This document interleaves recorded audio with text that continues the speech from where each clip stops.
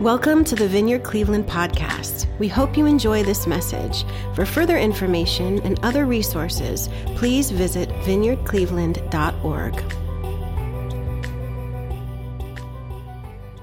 In John chapter 11, Jesus is hurling towards Passover. And this is one of the last recorded, if not the last recorded miracle that Jesus does before the events are set in motion for him to be crucified and buried, and then his resurrection. And so we read this in John 11. Now a man named Lazarus was sick. It's important. He was ill. There's a certain man. Some scripture passages say a certain man. Lazarus was sick. He was from Bethany, the village of Mary, and her sister Martha.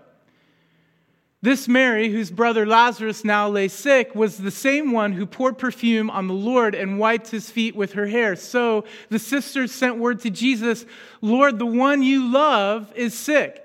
When he heard this, Jesus said, "This sickness will not result in death. No, it is for God. The sickness is for God's glory, so that God's Son may be glorified through it." Now, Jesus loved Martha and her sister and Lazarus. Lots going on there. And I saved the most confusing verses for next. So let's just park here and try to chunk it in bite-sized pieces for us.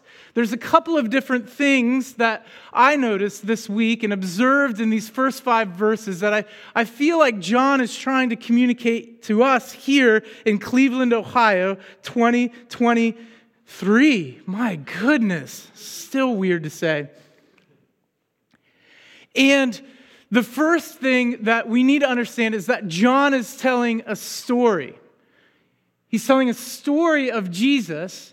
He says there's a certain man named Lazarus, and he's sick. And he's from Bethany, this village. It's about, we're told in the scripture here that it's about 2 miles outside of Jerusalem, just outside of the big city of Jerusalem. And Lazarus' sisters are there, and those names seem familiar to us if we've read the gospel before. The same village of Mary and her sister Martha. So you've got this family, Lazarus, Mary, and Martha. And then John puts in quotations here, this Mary, whose brother Lazarus now lay sick or ill, was the same one who poured perfume on the Lord and wiped his feet with her hair, which is curious that John puts it here in John 11 because that hasn't happened yet chronologically. We see that in chapter 12, verse 3. That instance there of Mary wiping Jesus' feet with her hair doesn't happen until a chapter later.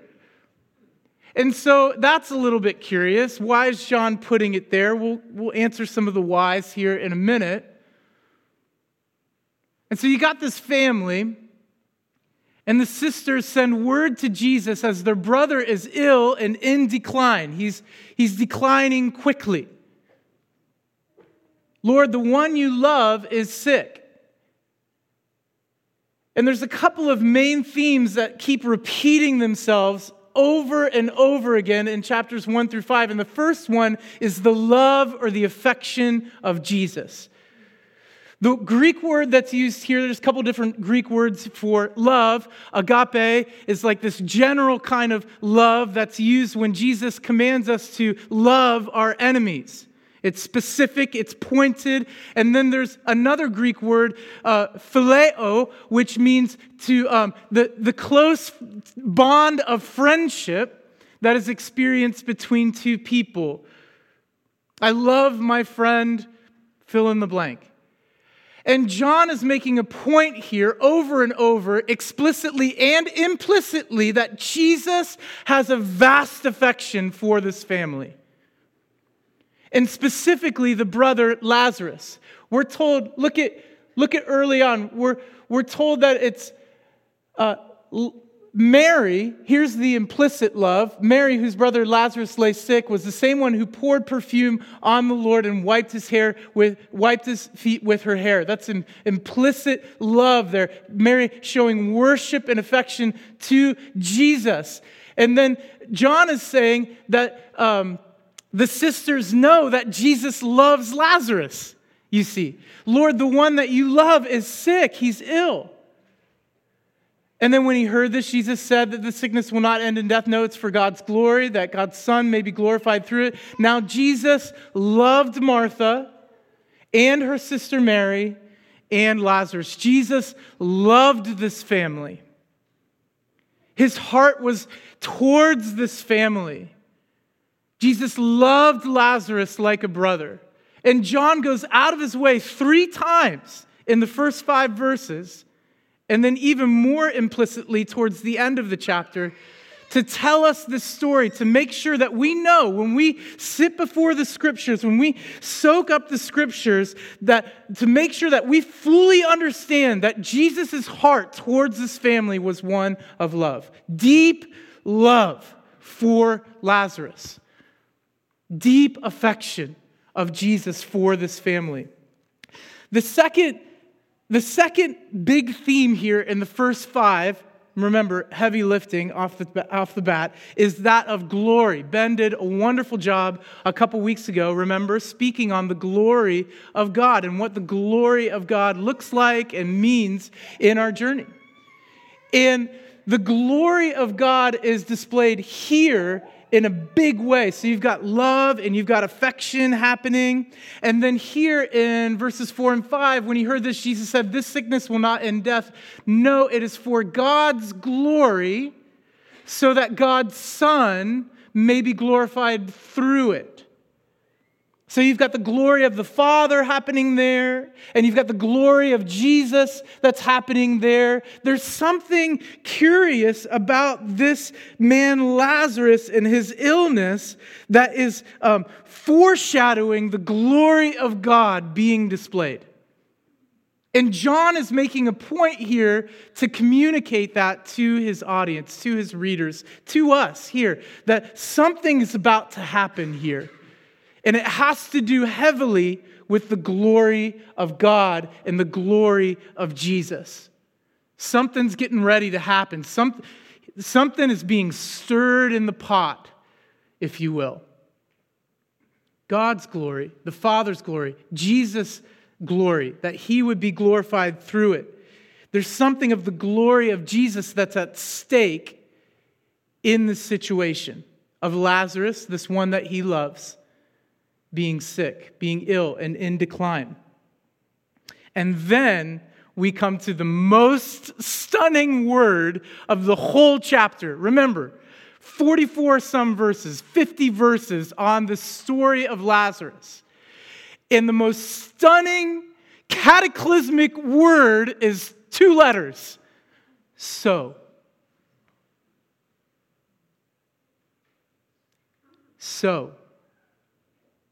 Look at this turn of event. This is so curious. When he heard this, Jesus said, this sickness will not end in death. Now, Jesus loved Martha and her sister Lazarus. Keep that. Now, Jesus loved Martha and her sister and Lazarus. So, when he heard that Lazarus was sick, he stayed where he was 2 more days.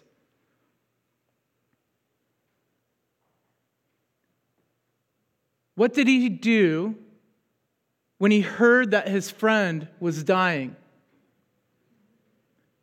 He stayed where he was. Most scholars would agree he's like 30, 40 miles away from Bethany right now. And when he heard that his friend, whom he loved, was going to die, he didn't go immediately. And that is most curious. And that offends us when we think about this powerful emotion of love and care and affection for the ones that we love. And John is making a point to note here in verse 6 that it was because of love that Jesus let his friend die. What is going on? If you or I received word that a loved one of ours, someone you have so much of a deep affection for, was deathly ill, that the condition was terminal, that the prognosis didn't look good. If we received word, our first response would not be to stay 40 miles away, but to pick up, drop everything, and go. And Jesus stayed where he was, not 1, but 2 more days. What is going on? What is happening? That's why this little word so, or therefore, because he loved them, therefore he stayed. That's why so is so important and stunning. Later we read from both of the sisters, this was a consensus between Mary and Martha. Lord, if you were here, if you'd only been here, our brother would still be alive. What's going on, Jesus? Why did you stay put? Why did you stay distant when you knew you loved him and he was dying? Why did you stay away? It's the most shocking thing in the whole text, in the whole story. And from Paul's epistle and 1st and 2nd Peter, and we can use therefore as a powerful teaching tool.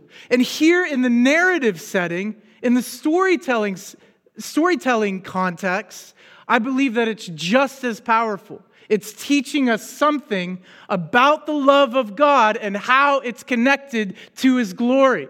There's something curious happening here because he stays put. He doesn't go. There's something deeper at work that John and I believe the Lord want us to see in this text as we immerse ourselves in the topic of resurrection, in the resurrection of the dead, and what life is all about, and the huge questions that we ask God.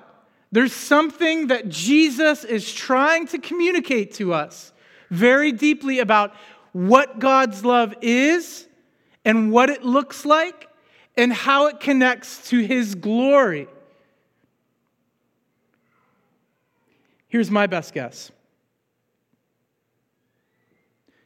How can this be love? This is why it's shocking. How can this be love that he stayed put?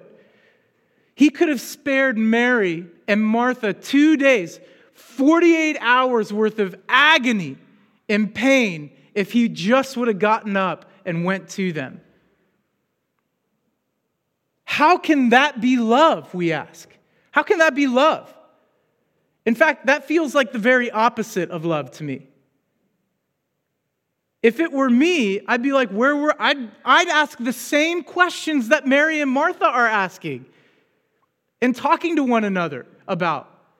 Can you imagine in the 2 days in between when they saw Jesus show up on the scene and the talking between Mary and Martha? Where is he? I don't know. We sent word 2 days ago. He could have been here yesterday. I don't know where he is. Jesus, where are you? Can you imagine the conversation that took place between them? But he wasn't there. How could that be love? The deeper thing with the glory of God here is that what Jesus is trying to communicate is that he's saying, I'm going to let this thing play out. I'm going to let it happen so that the glory of God can shine brightly. And that's what love does. Jesus is saying that's what love does. And in verse 40, later he says, so that you would, he's talking to the sisters. He said, this happened so that you would see and experience the glory of God.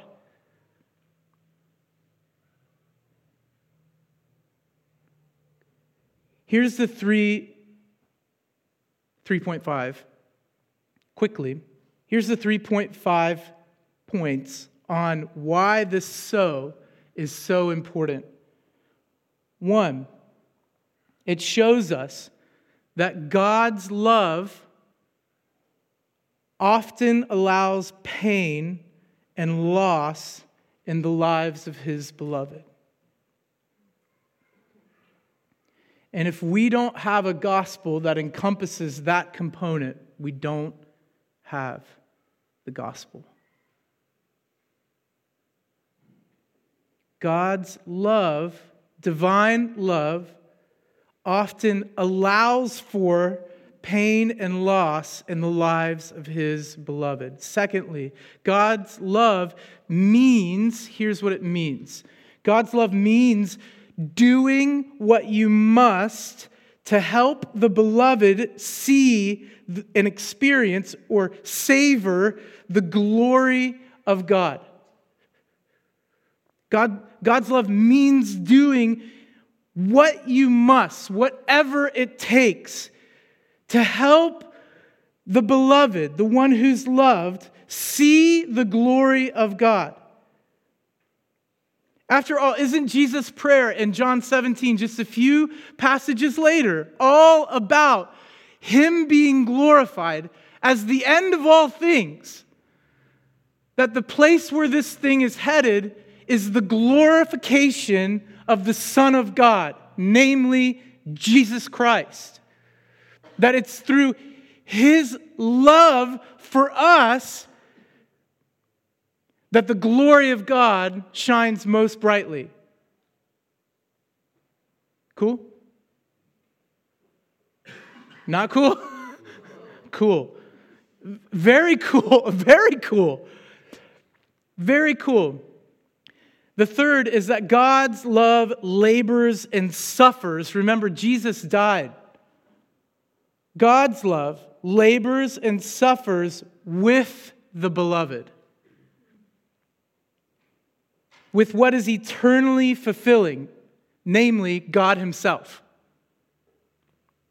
And that's an important component here because point 3.5 is that God's love is always God-centered. It's always fulfilled in the person of Jesus. And Jesus is saying, this sickness, it's not going to end in death. It won't result in death.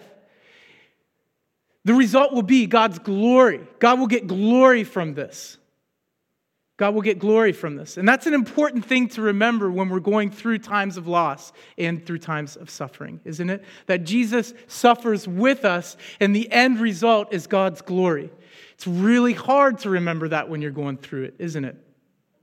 It's really difficult when the traumas of life are just stacking and stacking on your shoulders. It's too much to bear. What this passage says is that God's love is laboring and suffering right along with the beloved. And God's love is always focused on God. Okay, so now we get to the quick part. Here we go. Verse 15. That's a lot of heavy lifting, and that's worth those first 6 verses are worth probably 6 months worth of expository preaching, just to let you know. We just did it in like 15 minutes. So I know I'm not trying to sell you short, but I think it's necessary to set it up for this thing of being immersed in the resurrection. Okay, so verse 15 is really important. And in verse 15, I find the reason for why I think that Jesus, that the Holy Spirit is leading us to talk about the death and the resurrection of Lazarus this morning.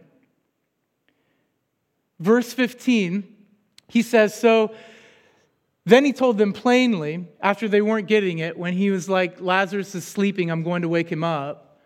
Told them plainly, hey, Lazarus is gone. He's dead. And for your sake, I'm glad I was not there, so that you may believe, but let us go to him. This is the reason why the Lord wants us to focus on this morning and to lead us through this 6-week series. For your sake. Why? Think about it. Question the text. Why? Why is Jesus saying this is for your sake? So that you may believe. Well, believe what? That Jesus could raise the dead? Well, remember now, they'd already seen him raised to the dead. They'd seen him do it, recorded, they'd seen him do it 2 other times at least. If not 4, if not 5 times, countless times. They know Jesus can raise the dead already. They've seen him do it. So why? Why is it for their sake? I'm glad I was not there so that you might believe. But let us go to him. The why is foreshadowing his own resurrection from the grave. He waits 2 days before he goes to his friend Lazarus. Quick rabbit trail. In Jewish culture in this time, there's this dug-in belief that when a person died, that person's spirit would kind of hover in the room, if you will, for about 3 days. Part of that is just the practical nature of where medicine was at the time, frankly. Because sometimes they would think people were dead, and then like a day later they'd be like resuscitated. They weren't dead yet. Princess Bride, mostly dead. He's only mostly dead. Remember that one? The pit of despair. That dude is my favorite in that whole movie. And so there's this belief that's held by most Jews in that time that the spirit of that person would sort of just hang out for like 3 days. But on the 4th day, if that person was not resuscitated, they'd be like, okay, call it. And so Jesus stays away 2 days.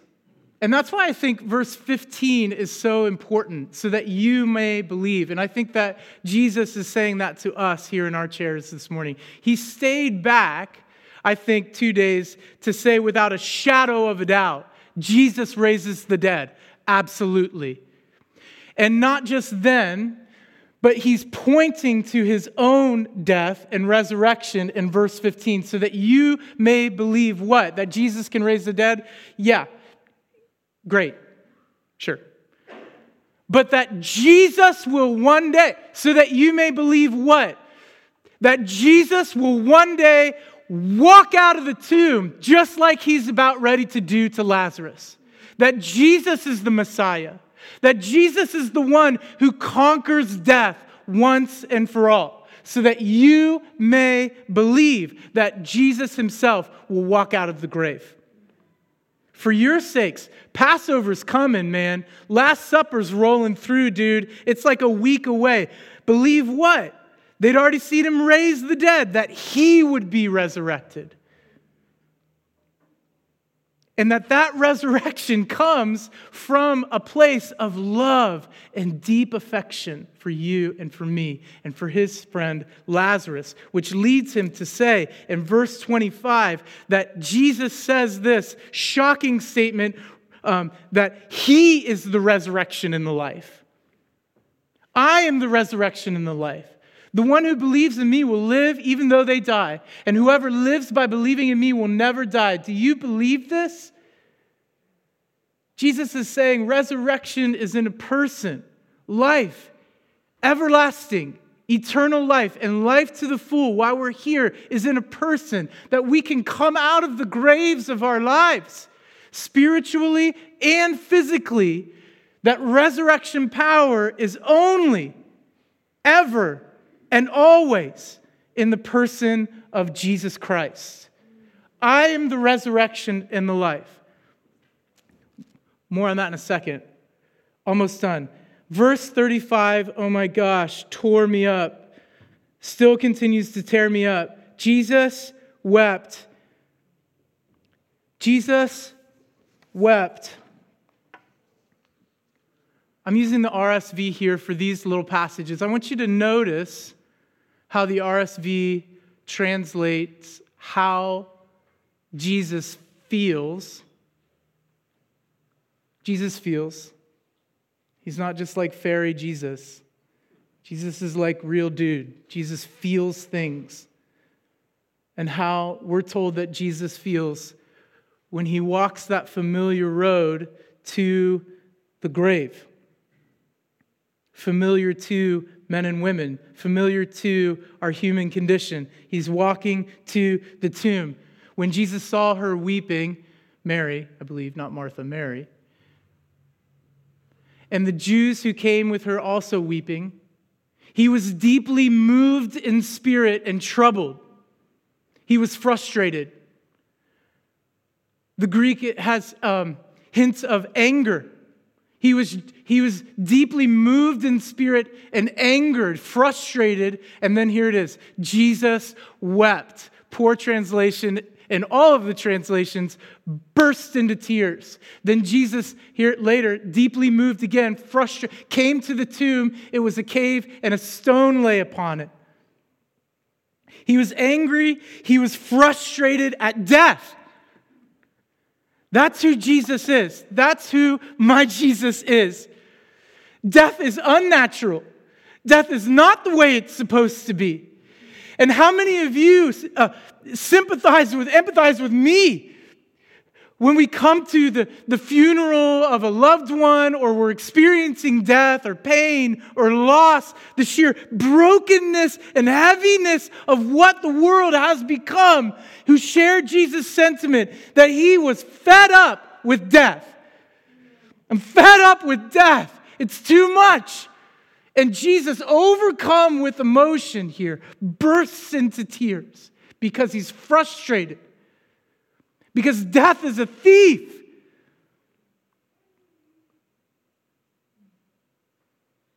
Thief. There are so many tragedies.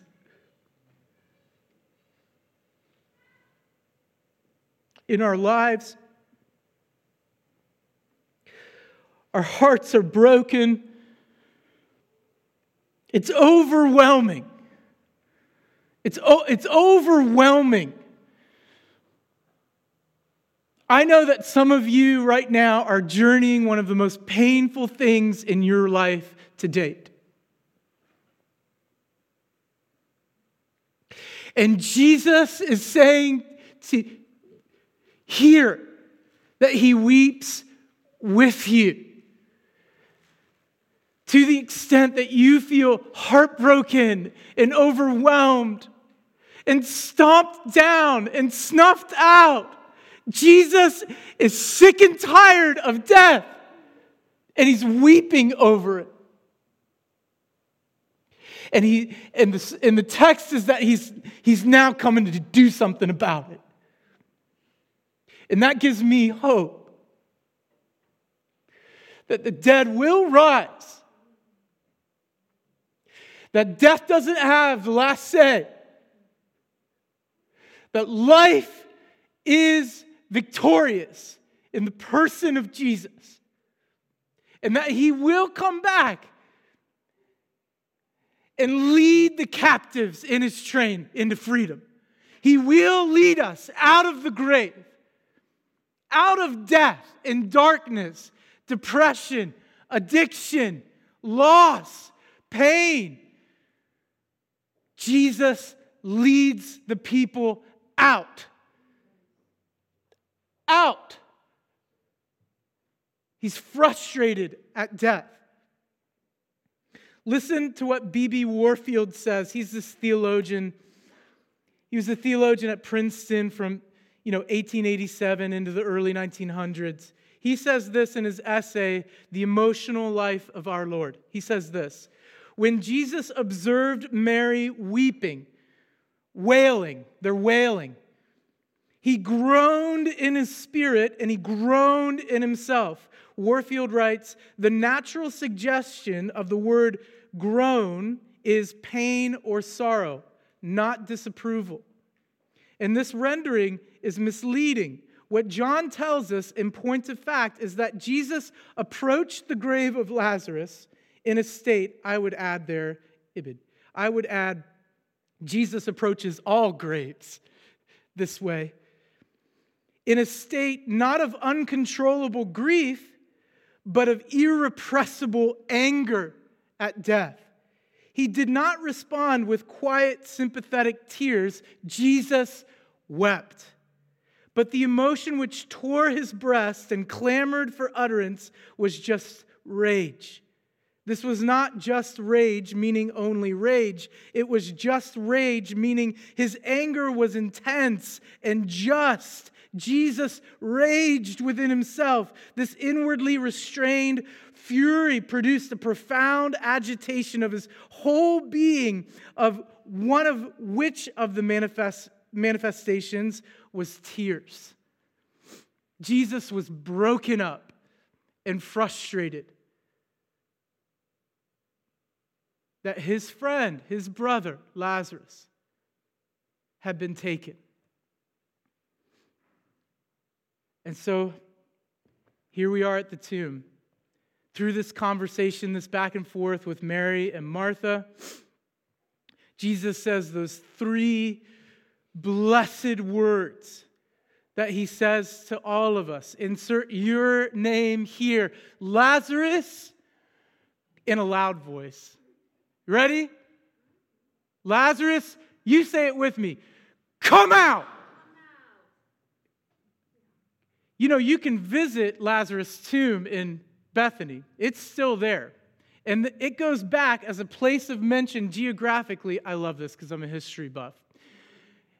300 years after the time of Jesus. So Eusebius, this dude. Eusebius writes, this is the place. This is the place. You can see it. You can visit it. You can go down into the tomb where Lazarus came up out of. When Jesus' voice speaks, Lazarus, the dead man, came to life and came out. You can go visit that thing. That's like, what's 300 years ago? 1700? So Declaration of Independence, we're pretty sure it was written, right? We're pretty sure we know where it was written too, right? Eusebius says you can go to that spot. It's right here in Bethany. You can visit that spot. You can walk down the countless steps. Look it up on YouTube if you don't have a plane ticket to go to Israel. Look it up on YouTube and watch, and you'll see people going down the steps of the tomb, down, ducking under a cave wall to get to the final resting place, which very likely was Lazarus's. And Jesus' voice booms out, Lazarus, come up, Lazarus, come out. And the dead man gets up and comes out. Take away the stone, Jesus says. Roll it away, Lazarus, come out. And through the course of this next 6 weeks, I believe that Jesus will be calling many of us to take away the stone and come out. There are these words, these phrases that just echo through history to here, Cleveland, Ohio, whenever Jesus raises someone from the dead. I love it. Lazarus, come out. In Luke, young man, I say to you, get up. To Tabitha, my child, my daughter, get up. When he died on the cross, we're told that the earth shook, the rocks split, and the tombs broke open. Peter says to Tabitha, get up. Lazarus, come out. Because he lives, you also will live. N.T. Wright said this, death is the ultimate weapon of the tyrant. Resurrection does not make a covenant with death, it overthrows it. Christ put on spectacle, all of the powers of hell, so that we would live. And here's why it's important for the next 6 weeks. If there is a cliffhanger, it's right now, and then we're done. John 11:53. Look how important this whole chapter, look how important it is. Verse 53. So from that day on, they plotted to take his life. Feel that? The powers of death are in trouble, you guys. From that day on, the religious leaders who wanted power and control knew that their days were numbered. All of the powers of hell, from that day, when that dead man came out, knew that their days were numbered.